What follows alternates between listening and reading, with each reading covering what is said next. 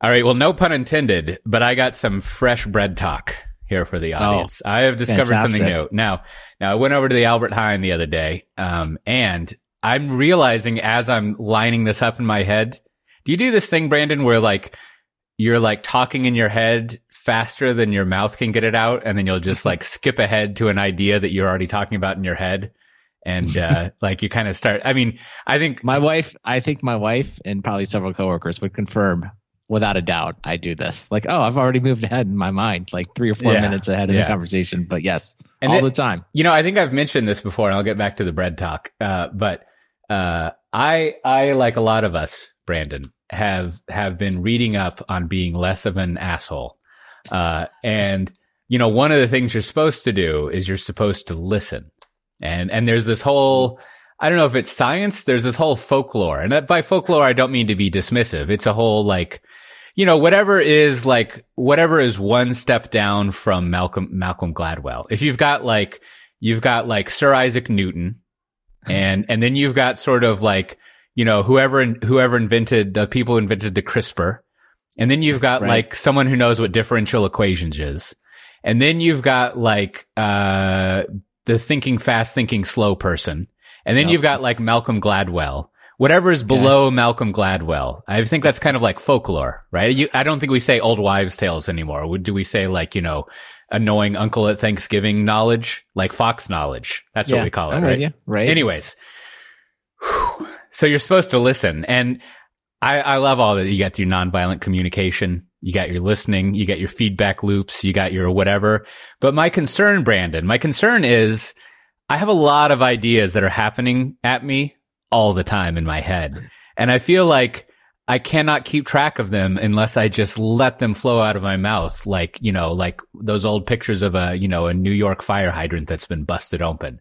And so like, if I am not like constantly just spewing out the things that are happening in my head, they're going to be gone. I'm going to lose them. Now, I think to cross this together with another popular piece of folklore, mindfulness, that's been going on for a few years, what they tell you when you're meditating, if you have this flow of ideas, you're just supposed to let them go. And I think, I wrote this as a Kindle note because I don't have, margins to write marginally anymore, but I have the same concern. I'm like, yeah, but that's like saying, there's just like gold coins, just like going through the sewer grates down to it. Who's going to like eat them? It's just like, I do not accept that if I have these brilliant ideas that have heretofore brought me to the successful place in my life that I am at, that I'm just supposed to let them dissipate. Like, I don't know. So I have this conflict. Now, mindfulness, that's fine, right? You're going to decide to just like kind of go out to the farm and like, chill out. But I feel like in a situation where I'm supposed to be listening, I need a tool, right? I need something so that these coins don't get pissed away to some sort of galactic space monster that eats children. Mm-hmm. Yeah. No, I like it. So a couple things to say. I think, your idea there of, I think what you're trying to say is you're trying to fight, you have a lot of conventional, wisdom coming at you. That's the Right? phrase. That's the old, because that's where Malcolm Gladwell and, the Freakonomics guys, they all made their money on like, well, this is called, in fact, the first chapter of Freakonomics was all about, well, conventional wisdom, the phrase was actually meant to kind of mean the opposite. So that's what you have. You're trying to sort through a lot of conventional wisdom. And I think we all struggle with this. The other thing that, why you were speaking there, I thought of like one, if you have a lot to say and you kind of feel this way, it is a great for podcasting, bad for close personal relationships. So I would say that would be, that's what my tombstone's going to say. That's right. It's a great, it's like everything in life, the strengths and weaknesses of everything come in together. And then the final thing I just wanted to point out, somewhat off topic here, but a few weeks ago, I think on an episode, Matt Ray and I talked about I found this article that said some people do not have an inner monologue. The idea that like, you kind of most of us, I think, like when we think, like you kind of talk to yourself in some way. And I'm still baffled that someone could have it. In fact, I got a few people in Slack reached out and were just like, I don't even think this is possible that you could not have an inner monologue. And I think even on those episodes we talked about like if you didn't have an inner monologue, maybe I pose this question, like if you didn't have an inner monologue, like I think you cease to be the same person. Like if I was like not thinking and thinking to myself and talking to myself, I think I would just be like a completely different person. So I don't know.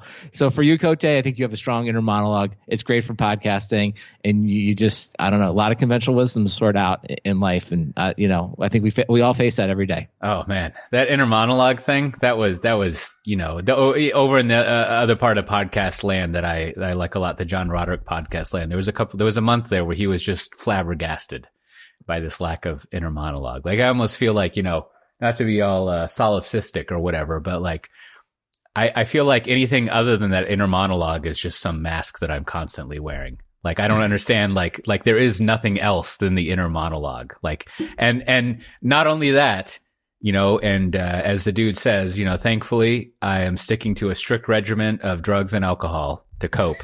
But like, I feel like there is not only one inner monologue, there is like a whole galactic senate of inner monologues. And like, I just, who are these people? That must be the Buddha. Thinking. The Buddha has no inner monologue. Well, I gotta think though, if you are such the person that you don't have an inner monologue, it's unlikely you're ever going to have a podcast. It seems almost like a prerequisite having a podcast. But I don't know if the one you mentioned, is that Roderick on the line or one of those podcasts? Yeah. I mean, surely someone has done it. Like I would love to hear an interview with someone that does not have an inner monologue, because I think one of those articles they try to describe like what it is, like how the person would think, and it was, I don't know. I mean, they wrote a lot of words, but at the end, you're like, I still don't understand it. Like, I don't understand, like what, like when you think to yourself, like, oh, like where should we go to dinner or something? What pops in? Just like pictures or like abstract signs? Like, I don't know. It's fascinating that it could exist. Well, listen, if there's some listener who doesn't have an inner monologue, we should interview them for a little without bit. A doubt. I think we need to figure that. We'll start a Slack channel called #Roadrunner for people who have no inner monologue and just like blissfully succeed through life. And the rest of us will be in Coyote, Acme headquarters. Well, before I get to the bread talk, we got the I remember the word that our dear friend Jean-Pierre used way back when, and that was hamthrax, as someone reminded us. Which I think that phrase right there is the briefest summary of JP's sense of humor available.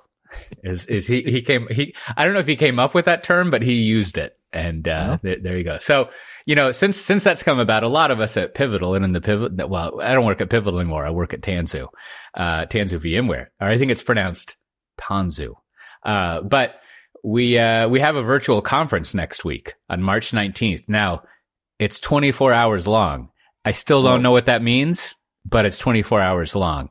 I was not aware there were that many hours in the day because I try to sleep and ignore a lot of the hours, but apparently there are. And it's you can sign up for free, and it's obviously going to be video. There's no other option. But it's March 19th, and it starts at 9 a.m. California time. I've started to just say California time. I'm sorry, Oregon and Washington and Pacific time zone. You've just been lumped in with one big state. It's just California time. That's because really most people that I schedule with are in California, so they'll know. And it's going to go. I mean, through the powers of observation and mathematics, so it's going to go through 9 a.m. the following day. I think so. It'll probably go to 9 a.m. California time. Now, of course, it has some weird URL. But if you go to softwaredefinedtalk.com/222, you can find the URL for it. Or if you go look at my Twitter stream, you can find the URL. Or just search for Spring Live. I think that'll find it. And y'all should sign up for it and tune in. I'm going to be giving, I think the opening talk. And then we're going to have, I think James Waters might give a talk, and then we'll have someone else. And then after that, it's just we got reactive programming, event stream processing, multi-cloud architecture. The thing about multi-cloud architecture, consider how sets and subsets work. If you've only got a single cloud, multi-cloud architecture still applies. Not a problem. Wow. There's that. Yeah. That is a mind blower. Go discuss that with your inner voice, my friend. We got the serverless computing, continuous delivery, Kubernetes, of course, microservices, and high performing teams. Are we going to talk about low performing teams? Only sarcastically. So Y'all should check that out. Again, go to softwaredefined. I think I would love for some brave soul. I would love someone to live tweet all 24 hours. That's a good idea. Yeah. Could you do it? Could you go 24 hours straight and at the end, what do you look like? Are you just, maybe every hour they post a picture of what, of their deterioration as goes into the late hours wherever they live. Yeah, that's good. And finally, what I'd like to say is even if you don't want to attend, I would like you to go to the website, which I'll put at softwaredefinedtalk.com/222, or it's in my Twitter thing. But you got to check out the little art that they came up with it. I'm looking at it more now. It's good stuff. In particular, there's this one guy with an afro. I assume he's a guy because he has a beard, but what do I know? Glue can do miraculous things. But there's a bearded person there, and boy, he doesn't look like the kind of person. You know what he's doing? He looks angry, or I should say, they look angry. Maybe what they're doing is they're looking at some software that could use some better Spring programming and some multi-cloud stuff to make better. Wow, are all these individual characters? I'm just they didn't reuse any of. Wow, look at that. That's quite the man. I love this art. I'm going to find out who did this. Art direction at VMware has stepped up a little bit. You know what I'm saying? Extra. I mean, that's that took some time. This is what happens when your company makes billions of dollars, Brandon. Well, I'm quite impressed. My kudos to the artist or the art directing team behind the scenes there. So let me get back to this bread talk.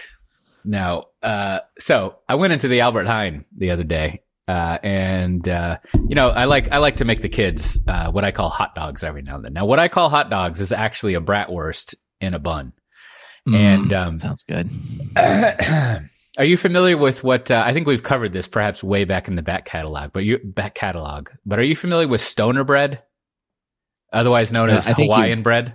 I think you've mentioned it, but I am not that familiar. I could not tell you how to define it. Basically, in the States, you got this thing called the Hawaiian bread, and it comes in sort of a circle or a hexagonal shape, and it's just white bread that's super sweet, and whatever. But you can also get a variation, the same type of bread that's really sweet and kind of like a golden yellowy color. And it's just sweet. So they also have this bread that are tiny hot dog buns that are kind of made out of this stoner bread, really sweet. So you cook yourself up a bratwurst, you throw it in some of that stoner bread. Kids love that. Put ketchup on it. My daughter, since we've lived over here, they have this thing. You can probably get them at your fine Asian restaurants back in the States. They have these deep fried onion crispies, and she loves that on there. Those are really sounds good. Yeah. My son, of course, he doesn't like to accessorize his food. Anyways, I was looking around, cause we were having hot dogs and burgers, and at the Albert Heijn, it's as if there had been a run on the bread. To be clear, no one is freaking out here in the Amsterdam. I did see two people bicycling around with big, packages of toilet paper, but I don't think that was because of, panicking. The Dutch people, very calm. I think they're you know what? The sea didn't kill me today. It was a good day. Things worked out. So I was in there, and they have this, I think they will have this at an H-E-B, but they have this bread, this whole section of bread that's half-baked bread or 2/3 baked bread, right? And the idea is you take this bread and you would put it in the oven for 10 minutes, and then you have a simulacrum or kind of you kind of incrementally finish the bread out. Do you have that? I don't think so. It's very popular around here. Every store has this whole section that's half-baked bread. So, okay. So they were out of the regular bread. Mm-hmm. So I got the half-baked bread. Now footnote, I later discovered that they had just switched the locations of the full-baked bread and the half-baked bread, but that's neither here nor there. So I got a bag of half-baked Kaiser rolls, and you just pop them in the oven at some, as I have established, Celsius is some sort of bullshit conspiracy of Europeans. I don't understand what that is, but right. You put it in there at 220 Celsius, and it's delicious. But I discovered something else. I wanted a quick snack one day, and I wanted to have a variation on a Dutch breakfast. Now, I saw someone the other day going down the street. They had this was one of the most Dutch pictures in my mind I've ever seen, sort of little vignettes. is a lady was kind of like bicycling down the street, and she had a piece of bread that had one piece of bread that had a piece of like cheese on it, like one of those long pieces of cheese, and she was just eating that for her breakfast. And I was like, there's Netherlands right there. That's how they do it. I like it. Sounds good. I'm getting hungry just the more you're talking. So I need to bring some bread. So I was inspired by her, and I wanted a snack the other day. So I didn't have time to heat it up. So I took one of those pieces of bread, Kaiser roll, and I sliced it in half. I threw a piece of cheese on it. Now I'm not a monster, so I also put like a little bit of olive oil on it. And then I ate it, and I was like, oh my God, this bread is delicious. Right. And it wasn't actually half cooked. It was, more or less fully cooked because it's on a shelf, but it was like just barely cooked, and it is so good. And I have since had, this is the weekend, I have since had like 2 or 3 of those breads.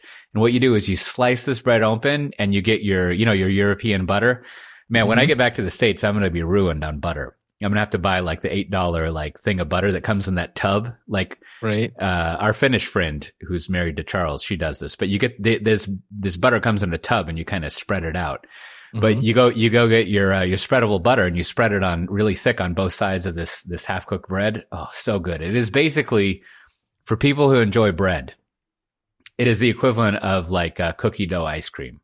The half baked bread is like the cookie dough. Wow, I don't know. It doesn't. I have to say, like, you sold it really hard here. I think I'll have to experience it. I don't know. Half baked bread is just like on the face of it. I'm like, no, that's not what I want. I don't want that. I want it's not. I want it hot out of the oven. I hear you. Now, hot out of the oven is better. I mean, this is like this is something between Daniel Kahneman and Malcolm Gladwell. It's like in this zone that we're talking about. All you can eat is what's in front of you, I think is how this goes. All right. So I need to, but I'll tell you what you didn't have from what I learned this week, Cote, what you didn't have on the way home. You didn't have any iced tea. You weren't able to get a big glass of iced tea there in Holland or in the Netherlands, as they say, because I got lots of feedback that iced tea is not a thing anywhere but the United States. Oh my God. Now you're just fucking with me. That's now terrible. I'm going to say but it does sound like, as you were kind of going through this, like, I don't know. I'm going to take your word on the half baked bread. So it's good. But like, if I did have it with some butter, I was thinking, what I'd want to go with it? A big glass of iced tea. Glass of iced tea. And I would love it. If I was at a restaurant, you know what I would have after a tall glass of iced tea? I'd have a free refill. Another tall glass of iced tea. That's right. Well, I did. I was gonna say, I got some people, not that many people, but some people agreed with me on like, there's just too much emphasis on coffee. And then, and there was actually, most of the world is against iced tea. It's also what I learned. But I also learned that most of the world, like iced tea is like the Nest tea. It's like some kind of weird soda kind of thing. And I was trying to explain to them, and fight them off in Slack, like, no, that's different here. It's totally different. It's just basically water boiled with iced tea. And then they're like, no, it's not good. And so anyway, one person called it gasoline. I was like, no, I mean, we have that other bad stuff. That's separate. I was like, I don't drink that either. I don't think anyone should drink that stuff. But regular iced tea is great. Yeah. But I did. But sometimes you learn where you live. I'm like, oh, this is primarily just a U.S. thing. And then even in the U.S., it's primarily, broadly speaking, in the South. So yeah, I was like, I think a couple years ago we had that discussion among the community where the iced tea line is, right? And not only the iced tea line, but the sweet iced tea versus, as we call it in Texas, regular iced tea. Regular tea, yes. Yeah. Yes. So that was the whole thing. But yeah, not a thing. Iced tea, not a thing in most of the world. I know. I would like to quadruple underline something you just said there. When I moved over here, I did order what was described as iced tea several times to discover that what it was bullshit. Was just basically tea loaded. It was like sugar that was liquefied and made brown. Yeah, like the syrupy stuff. That's all bad. Yeah. So that's not what we're talking about. What they need to call that is cold tea. Not iced tea. Oh man, what I wouldn't give for one of those. Do they still have those? Look at I'm like calling in from like Mars. Do they still have those big?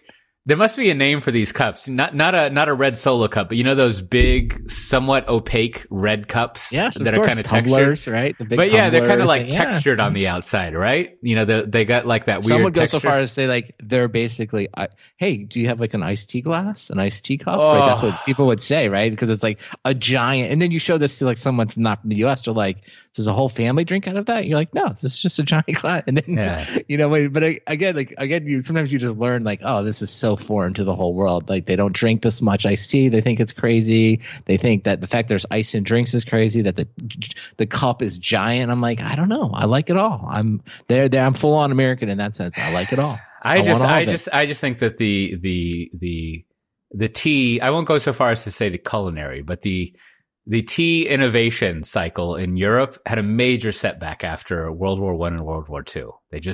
They had to, we've got like a 20, 30 year lead on them because they were just rebuilding. Like I read some time ago that if you look around the Netherlands, there are not that, or at least Amsterdam, I assume the rest, there's not that many really old trees because oddly enough, after the war, I'm sure also during the war, but after the war, it was so hard to get like fuel, like fire fuel. I'm sure also, as they would say, petrol or whatever they say. It was so hard to get like cooking fuel that they would just chop down all the trees. So, I mean, think about it, Brandon. If you're spending 10, 20 years, like the British, they got their food rationing. They're calling the midwife all the time, whatever it is they're doing up there. And then down here, they're out there chopping trees in Vondel Park so they can cook their stam pots. You don't have time to innovate tea. Like that's low on the list. I got it. Yeah. You don't have some think tank that's like, all right. I'm glad we all came together here, for our meeting. Would you finish up that piece of bread with cheese on it? And so we can pay attention. Let's think about what we're going to do with tea. Let's really just, let's blow it out of the water. So, that's right. Oh, that's great. Speaking of blowing it out of the water.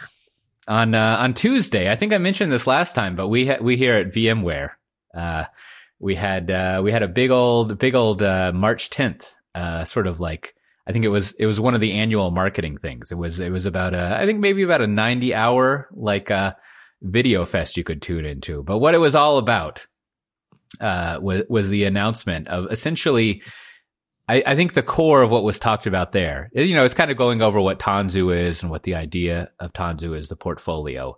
But I think the most salient thing that was covered there, was essentially that now, of course there's some, I wouldn't call them terms and conditions, but you got to figure out the right kind of SKUs and the combination of stuff to do in a portfolio as big as VMware's.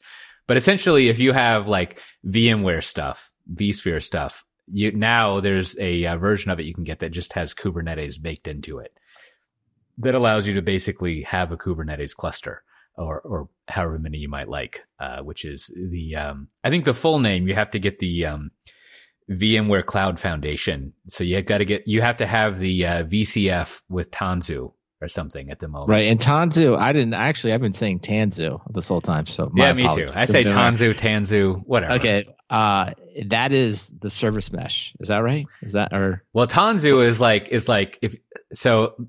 First of all, listen, I don't have any certifications of being fully trained on things. So this is my take on stuff and so forth and so on. This is all for entertainment purposes only.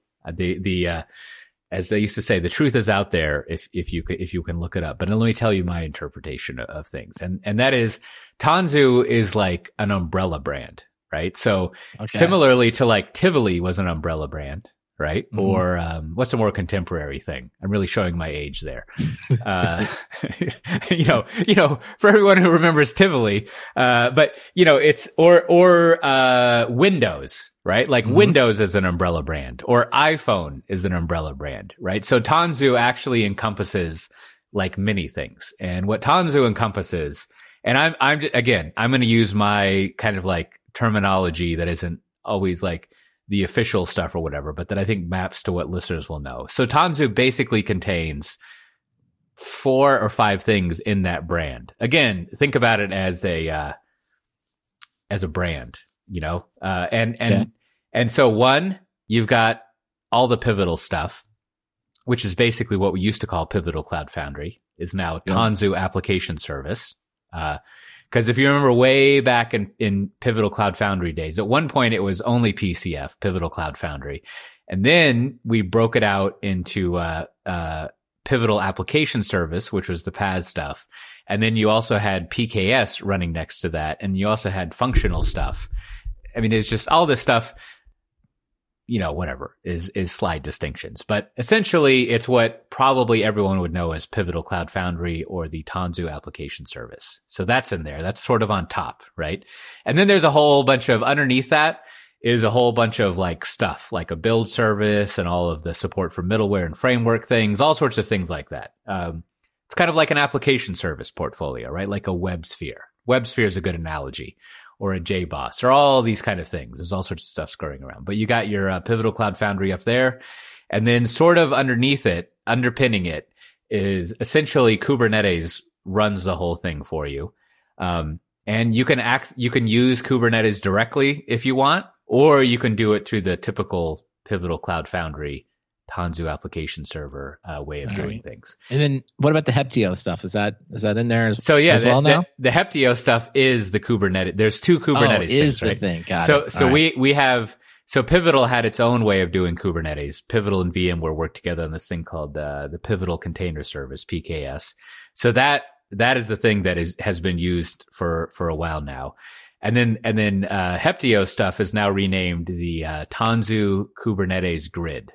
And so, these two things exist as basically Kubernetes distros on their own, but I think they're sort of like, on a path to be very friendly with each other and eventually merge. So it's kind of like the Amazon EKS versus ECS, got different options here. If I want to package all my stuff up in my Docker containers, you're going to give me many ways, at least two different ways to to run all this for me. That's the gist of it. But then the broader thing. So looking outside of looking outside of Pivotal land, so to speak, or Tanzu land, like, the bigger thing is that Kubernetes basically just will run for you inside of your vSphere stuff, inside of but eventually, I assume, not just in VCF, but whatever VMware stuff you have. So what that means is that, like, over time, I mean, if you're running VCF now, then you can do it. But over time, basically, if you run VMware, you'll have Kubernetes stuff at your disposal.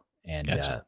So I assume this is all geared at the all the I talk to a lot of customers doing this, like, so if I'm like, and a lot of people are, right? So if I've been using VMware for a long time, I've got like my old traditional VMware installation running all kinds of VMs, probably some old Windows stuff, some Windows 2008, all that's out there running. I can continue to use that as it is, and then I can you there at VMware will come and bring all of this to me, this Tanzu stuff, and then I can run all my new stuff in the same portfolio. Is that the benefit? That's what I'm getting. Right, that's the idea. That's the idea. Now again, I purposely never really pay attention or memorize roadmaps because, like, what I learned when I tell people this all the time. What I learned when I was a little bit as an analyst, right? Because you get told all this like NDA stuff.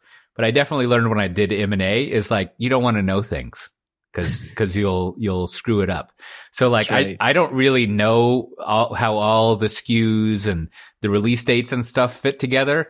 But yes, what you said is the point. Okay. Right? That sounds, it sounds good. So will this work its way into your new, your new executive EBC talk? Are you going to have some Tanzu slides, or are you? Like, sure. What are you going to do? You got to have some Tanzu slides, Brandon. Tanzu what are you slides. talking about? I'm never going to learn how to say this correctly. Can we add like a U?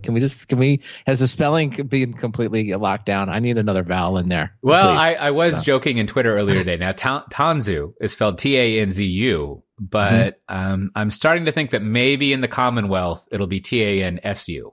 Because Z's or Z's, as they say, don't exist anywhere where Queen Elizabeth is a monarch, as far as I understand. Okay. I don't. Well, that's going to be all right. That's going to be an issue. They've only got 20 whatever letters in their alphabet. They call it a zebra, and not a zebra. Okay. All right. Good to know. All right, Zed. All right. So all right. Well, good. So I don't know. Well, what's your take? I mean, you're there. I mean, I'm sure you're excited. Like, what's the mood? Is this like, was everyone like raring to get this out? Has it been like months of work, years of work, or like, what's behind the scenes take? I think there's a I think we'll have a link to it where our CEO Pat, as we call him, he was at an investor conference, and there's a good question that someone had, kind of just, what's the deal with all of this? And I think he summed it up well, and this is summed up by other people, is there was what's the phrase for it? We had like a cycle over the past 6 years where like everyone was trying to figure out like what the best new application development and runtime model was, right? And some people were very excited about what was it called, the data center of the future. That's right. Yeah, that's right. Yeah, yep, I liked it. I was in on that one. Yep. Yeah, and then you got the Docker people with their things over here, and then you got all those small little pass people that no one remembers anymore that are owned by like Swedish telecoms and stuff.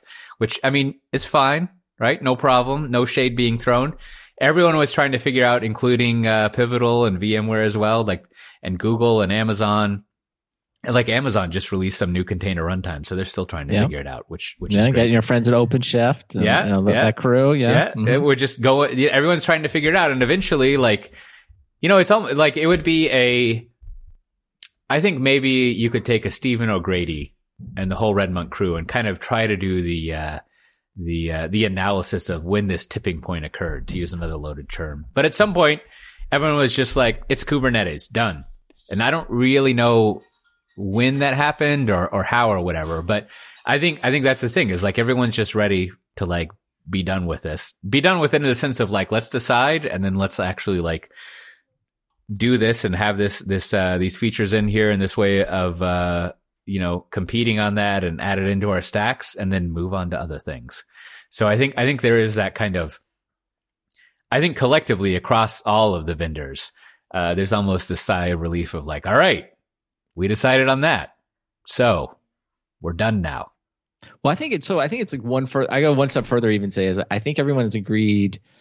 Containers. That's the way you want to package up all your runtimes. Kubernetes will help you orchestrate it. And then now the open question is like, okay, how do we make this simple, but not so simple that it doesn't allow you to kind of like do what you want? And that feels like where we're at now. Whereas Tanzu, right?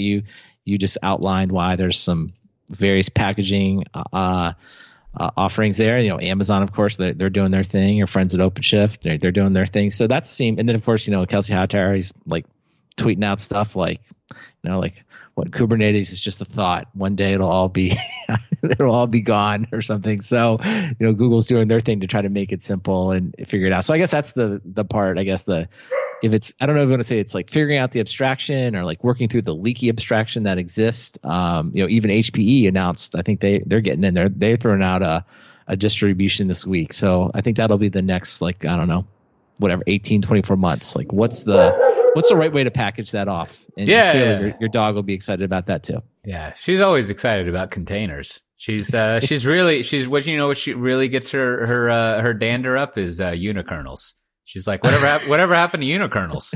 That's right. I think so. I finally last week gave like I did the first time of giving my like Kubernetes for developers presentation, and I don't know, the feedback from the audience was like not as great as it could have been. It was a little below average. The best feedback that I got, the comment was, it was something like, "Oh, this didn't know that this was a vendor talk. I wish they would have said something." Now the secret, apparently to them, was that the whole track was called Sponsored Talks. And also at the beginning I said, this is a sponsored talk. So I feel like I can talk about where the vendor that I work for, but that's fine. Maybe they came in late. But anyways, I'll have to improve the talk. But like in doing all the research for that talk and giving it, like you do realize exactly, right? The word that popped in my head many times was leaky abstraction, right? And sort of like, in theory, in theory is the fulcrum of the insight of the leaky abstraction concept. The leaky abstraction concept being that we may have layers of abstraction in our IT where we're trying to hide having to worry about the layer below you, which, and that usually works, right? Like we don't have to write assembly anymore. We don't have to worry about like processor scheduling and all this other stuff I don't know anything about. Like those abstractions don't really leak that much, except when you worry about caching and things like, well, whatever. But in this instance, if you are using Kubernetes, there are constraints or requirements that leak upward into your application layer. And, most famously it's really bad to depend on local state, right? So you have to worry about state. Or another one is your configuration is going to be injected into your application. Or another one is that your applications, the processes in your applications, the containers, are going to come and go on a 30-second warning notice unless you configure that to be less than 30 seconds. Whatever. All these things that actually affect the way you write your application. So you can't just be totally ignorant of it. And two, trying to get back from my meandering journey here.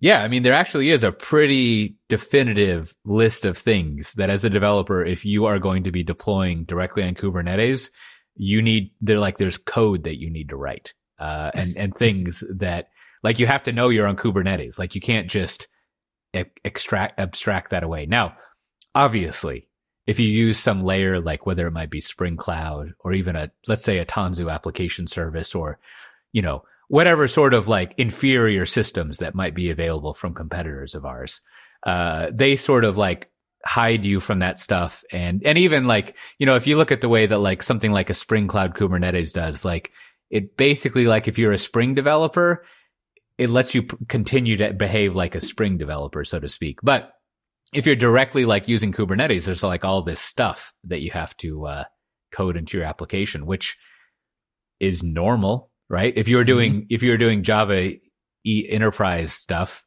you got to worry about a bunch of stuff, right? But it is, and it's sort of like, I bring this up because that was kind of the way I laid out this talk, is like, I had this one slide that was all the quotes I could find that were basically, like platform for building platforms, Kubernetes should be boring. Like, one of the best, from Bridget, like containers aren't going to fix your broken culture. Like all these things that are sort of like, all right, I read all those quotes and now I got to go write some fucking code. So what do I do? Well, I do think to help people, there's actually, I don't know who put it out here in the show notes, so kudos to whoever it did. But from Engineer Better, there's a Kubernetes is not a PaaS or K8. So there's a link in the show notes there under the Cube Corner section. And it's a very good kind of, if you will, does a really good job, some good diagrams here of laying out the various abstractions and kind of like where they begin and end. So it starts the way at infrastructure as a service, and it's got Cloud Foundry and Bosch, right? That's Cote's little corner there. Then it's got just generic Kubernetes. And then it's got our friends at the public clouds, AKS, EKS, and GKE. And then it's got Cloud Foundry on Kubernetes. So what would be great, just to give other people work, I would like to see the author update this for Tanzu. That would be a good one to add. I'd like to see it updated for OpenShift and a couple others, right? Because that would give you, because I think that's like a good back to your developer pitch, right? It's a slide like this is sort of just a great thing to put in front of an audience and say, okay, like, what do you already know? What are the things that you may not know but you really care about? Because that's going to give you a clue to go learn about it, right?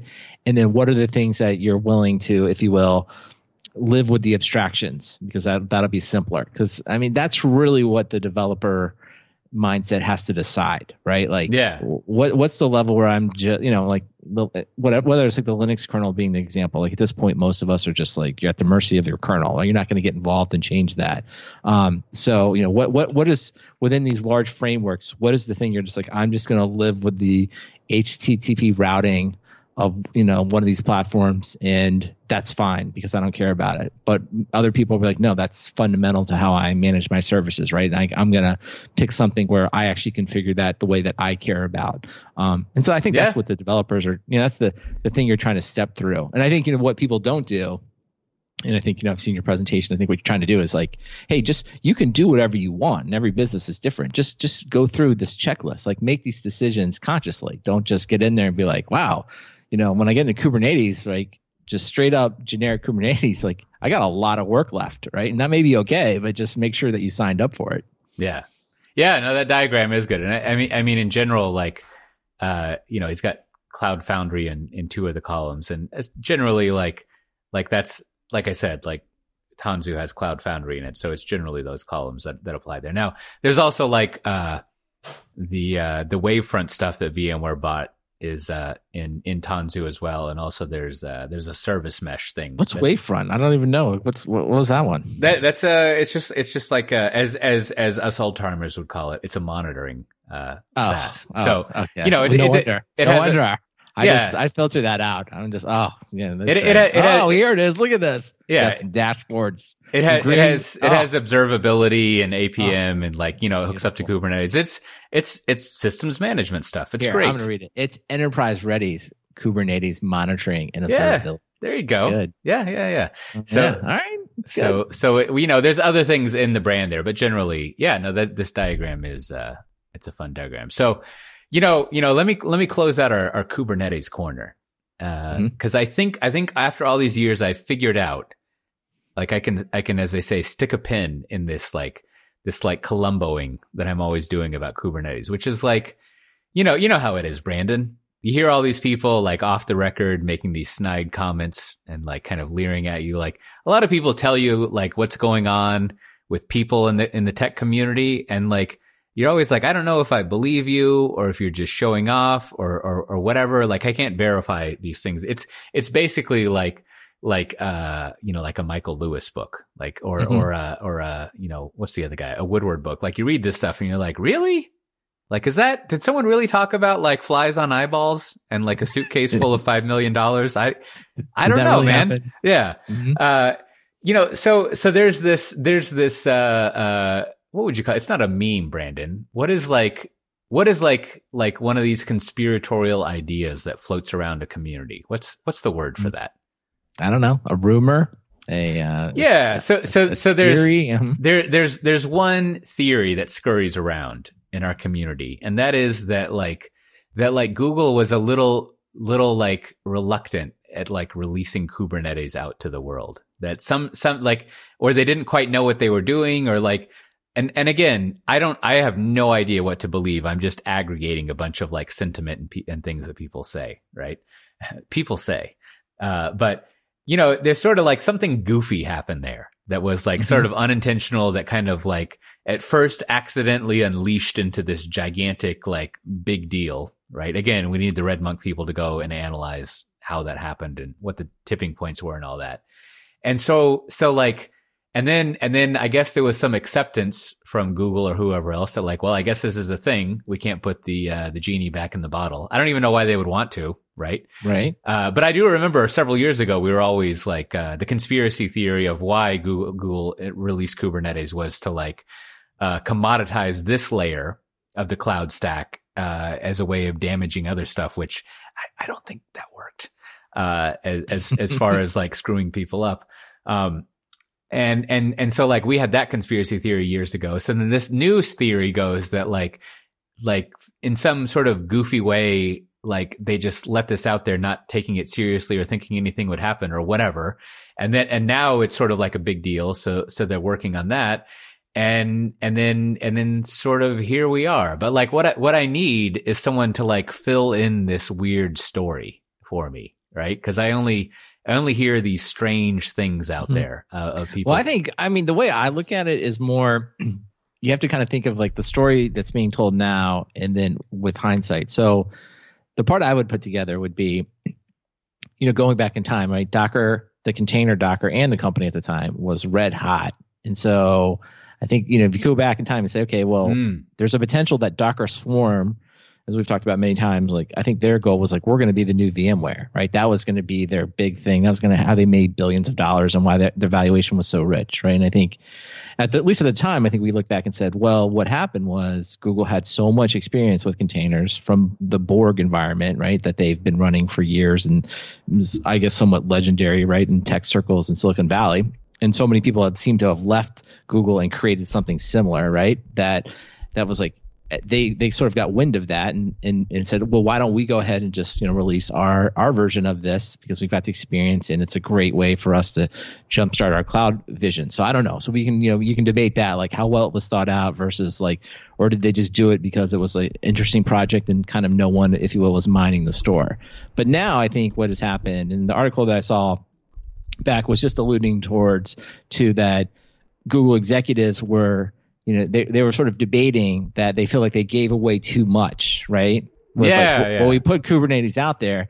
And I've actually been in many companies where this has happened. So like only in hindsight do you feel like you gave away too much, because usually what has happened is like the project is really successful, but you don't feel like your company is reaping the right amount of rewards, revenue, if you will, from that. And that leads to a lot of internal discussions.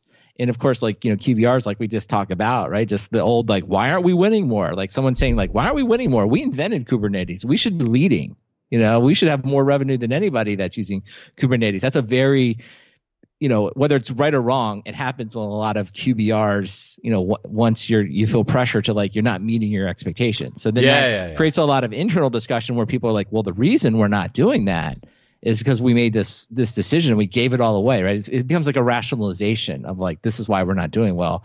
But of course, like, it's easy for me to sit outside that because I'm not in the QBR, accepting the like, getting yelled at. But like, to me, I think it's like, well, you really, if you hadn't done this, right, then what, Docker Swarm or something else would have filled the void. So you didn't really miss out on anything. It was going to play out this way anyway. Like this was like at Sun Microsystems, it was the same kind of like, way back in the day, right? It was the same kind of argument around Linux. It's like, well, we should have like open sourced Solaris x86 at the time, right? But we didn't. And people were like, well, because it's super valuable. And it's like, no, this was always headed to some kind of open source commoditization, so what Sun did or didn't do really, honestly, I don't think had a huge impact on what was going to become Linux. Just like the same thing here. So, but I get it. Like, I do understand. I say that and I'm like, if I was in the QBR, and I was getting yelled at and they're like, why isn't Kubernetes more? I would probably like, my mind would start to rationalize like, yeah, the reason is because we gave it away and that's our problem, right? It's just natural, right? Like no one wants to be yelled at. You want to like make up reasons that, that it isn't all your fault. And I think, again, like it just shows you how complicated business is. Yeah. Yeah. That all makes me think of like, one of my, one of my favorite principles, which is like, it's only stupid until it works, which is the positive way of saying like, people only like ideas that were, people only dislike ideas that weren't successful. Right. It's just, and like hindsight is whatnot, but and you go back in time, right? Think about all the things that were announced that have come and gone. Like Cisco had this big cloud initiative and I think HP had one, although I know they've introduced some stuff. And it's like, so lots of people tried, to introduce lots of things and, they didn't necessarily take off. And I don't think anyone's like, it's too bad that Cisco didn't, we gave up on such a great idea. It's like, no, you tried, it didn't take off. So in this one, you're right. The ones that become successful, right, are all the ones that people are like, if only we hadn't done this other thing. It's like, well, I mean, this, you just never know, right? I mean, there's always a lot of counterfactual debating going on. Counterfactual. I think I just finally learned what that means. That's an interesting, but and to make sure to point it out. I don't know why 4 years ago when we started talking about Kubernetes, I didn't like read a book, but it's always a good lesson. But now that I've actually like, I have a beginner's understanding of like how it works, it actually is a really good idea. Like, like and I think, I think what attracts me to it and is the utility of so in Pivotal Land we used to call this an opinionated architecture, which is to say there is one way of doing things, right? And back to the point of the leaky abstractions, like as our friend Tasty Meat Paul will say, you can put any garbage you want into a container. And to extend that, you can put any garbage you want into Kubernetes, right? Like, so there's that, right? You can always, take a wonderful invention like a car and fill it full of garbage and like, think that's something. But if you follow the opinion of how things should be packaged and run in Kubernetes, there is one way of doing it, right? And it's very like, it's relatively simple and there aren't that many variations. And so like, I feel like, if you go into a large organization, you're going to find no end of variation, how potentially every single application is configured and packaged up, how the whole release management, configuration management, and all the other stuff has been done over the years to it.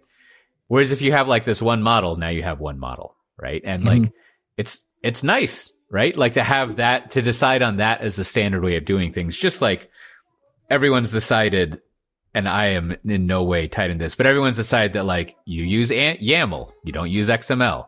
You use Git. Right. You don't use CVS Subversion or whatever the other ones are, right? Like these are just the things that we use, right? So when we talk about version control, we use the conceptual landscape of Git, right? Like that's just how we think about it. And similarly, like there's a whole conceptual landscape that Kubernetes brings that's nice. And like OpenStack tried to do this sort of like with its stuff. And now, as always, like the messy part, as I think I've joked about many times, is like, and Matt Ray, is sympathetic because eventually someone's going to do some SSH screen scraping to configure your routers. But that's fine, right? That's fine. At least there's two thoughts. One, there's an article in here this week that the audience is welcome to read. Someone put Windows NT 4 into Kubernetes, so there you go. Exactly. There's something about garbage going into a container, and I do think your point there. I mean, I guess in the end, I've always kind of come back to like the container, for better or for worse, right? I mean, back to the garbage. Anything you can put any garbage in a container, but what is it like?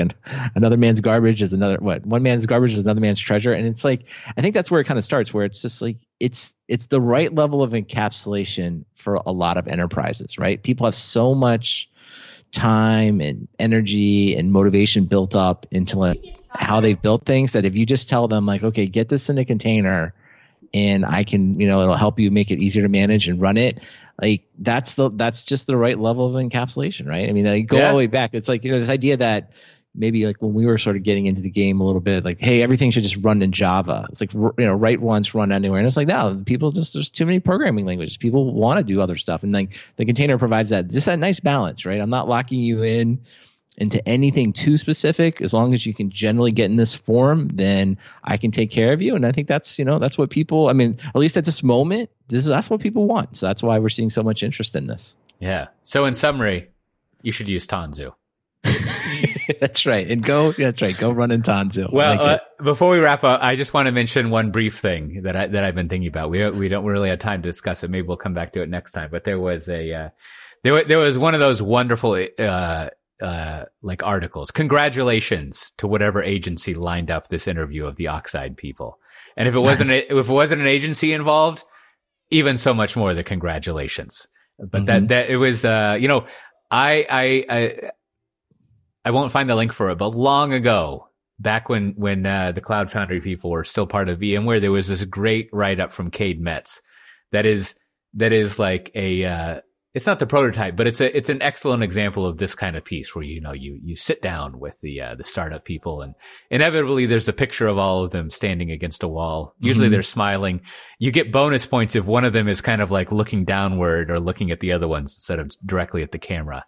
Which you can see in that old Cade Metz piece, but like, it's a good piece. Both of those pieces were great. And, so the Oxide people, apparently what they're doing is, they're making, cloud native hardware, which, that sounds great. But I think in my mind, the thing that this tips the scale on is like, we have no idea what the fuck is going on with public and private cloud. Now that we've got these cloud hipsters like doing things, and they're basically, building hardware for private clouds. Who knows, right? Like who knows what's happening, with that based on the surveys that exist.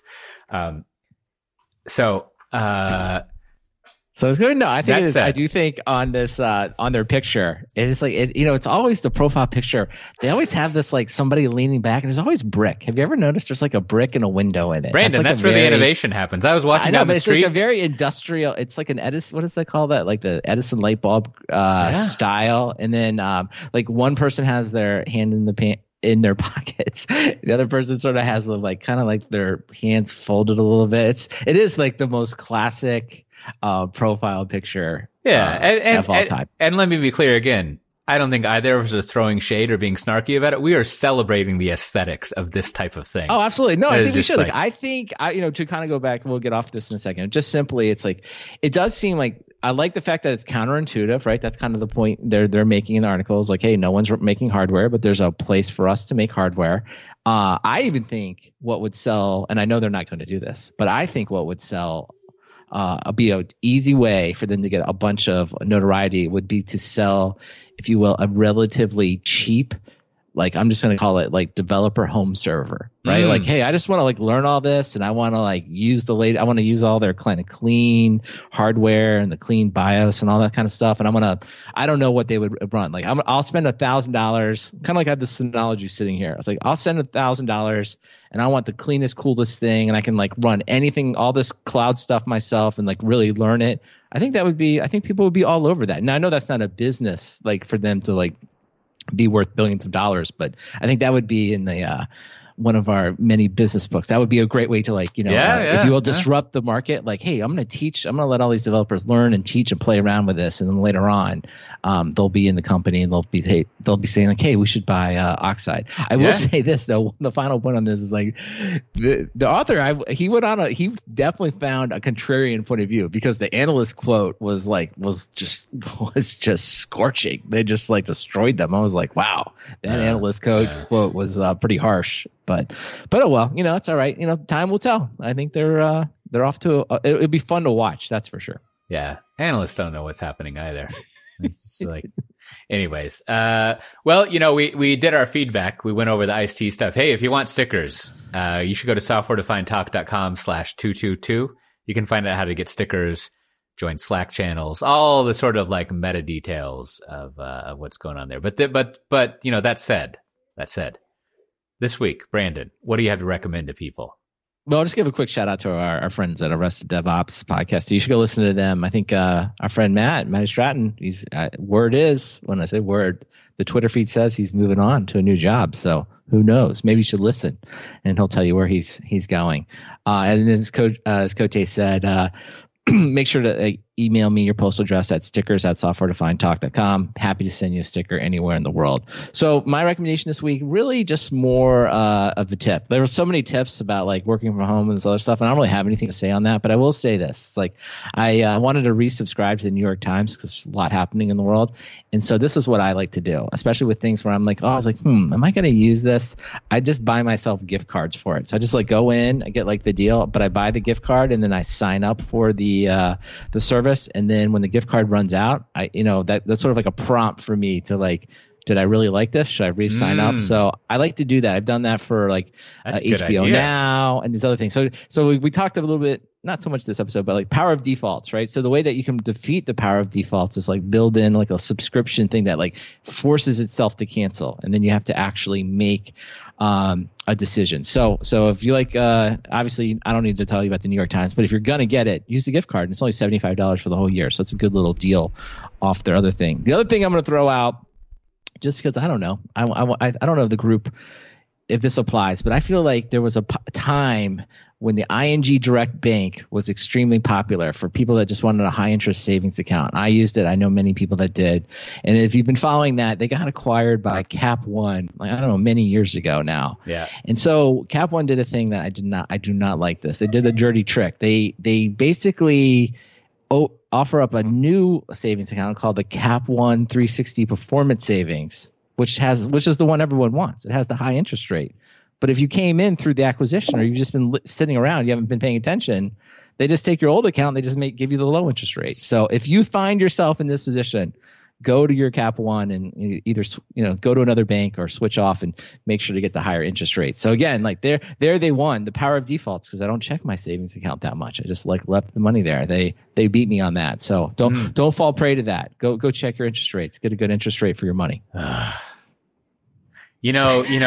Let me, exactly. Yeah. I was an ING customer I was those people. I used to I used to use NextBank, if you remember that. But, I need to go look into that. I did a bunch of financial rearrangement and I got a bunch of shit over there at Schwab, and I tried to open like a Schwab account, and oh my God, if you like are an expat, the banks are just like, fuck you. Like, it is so hard to do any kind of banking stuff if you like are an expat. Well, I think that's we talk about software lock-in all the time, and what's going on here, because I haven't called them. I'm like, can you just switch the account? Like, I just want, that's what I want. Like, you have to open a new account, right? And it's like, It is, as I think I don't even have the expat situation, but like there's just so much inertia to have to open another account, and then I'll spare everyone the long story. But then of course, not surprisingly, I'm married. So then I want the account to be a joint account. Then I have to, to explain to my wife, and she's like, what are we doing? Like, why is this so complicated? It just spawns so much effort, right? And you're just, it makes me angry, but so anyway, go check on it for yourself. Meanwhile, like Costco just sends you your check every year. Done. That's like they just perfect. Yeah. All right. Cashed it the other day. All right. Well, I have a recommendation and then like a more of a comment, as it will. So first of all, I'm going to be my sister. One of my sisters is here in Amsterdam, so I'm going to go pick her up tonight. And it reminded me that I've done this practice. Now, whenever I use an Uber for work travel, I just book whatever the cheapest thing. I'm not an animal, so I don't like Uber Pool. I mean, for Christ's sake, I'm like in my 40s. But what I've discovered is that when you're on family time, what you should do is always pay the extra money to book the black Uber. Now it's going to cost you more, but it's just like treat yourself, right? Like enjoy, it's okay. Yeah. Like you're worth it, as whatever ads used to say. And like you'll get like here you usually get like a brand new Mercedes with that gigantic screen in it. Like it's odd. Like I don't know where the Teslas are in Amsterdam. People get Teslas a lot when they come here. Like I very rarely get a Tesla. So it is kind of odd. Wow. That's cool. Yeah, just like if you're like the family's going to the airport, you're coming back from the airport. Let's say you've got friends in town. You're going to go get a rice table, get an Uber Black. Just like what else are you doing? Right? Eat like a Nighthawk meal one night and take that money and get yourself an Uber. Now, the other thing, as I think people in the Slack know, I have this strange obsession with that Pivot podcast. I'm trying to figure out how to extract lessons from it. And I think the summary that people have told me is correct is like, you're fine. Those people are just insane and entertaining. Don't worry about it. But I've been trying to figure out this, as always, the Scott Galloway guy. And I think maybe he is the first representation of this phrase we have in the tech world, outside of the tech world, which is, this phrase has been, I think, as the kids like to say, canceled. But he is a good example of strong opinions loosely held. And if you listen to the Pivot podcast, you'll see that he'll make these gigantic, bombastic statements.